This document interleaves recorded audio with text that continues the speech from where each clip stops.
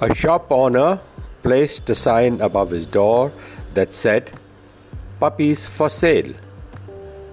Signs like this always have a way of attracting young children, and to no surprise, a boy saw the sign and approached the owner. "How much are you going to sell the puppies for?" he said.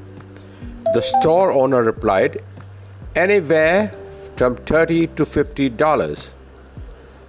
The little boy pulled out some change from his pocket. "I have $2.37, he said. "Can I please look at them?" The shop owner smiled and whistled. Out of the kennel came Lady, who ran down the aisle of his shop, followed by 5 teeny tiny balls of fur. One puppy was lagging considerably behind.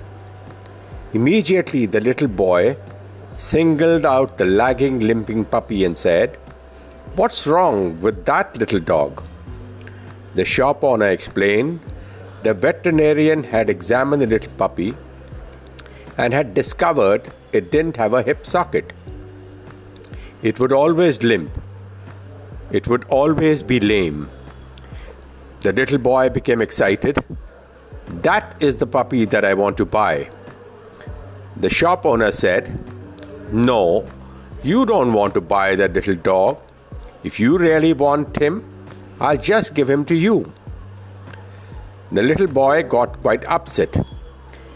He looked straight into the store owner's eyes, pointing his finger, and said, "I don't want you to give him to me.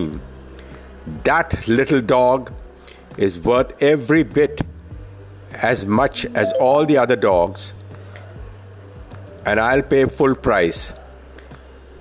In fact, I'll give you $2.37 now and 50 cents a month until I have him paid for."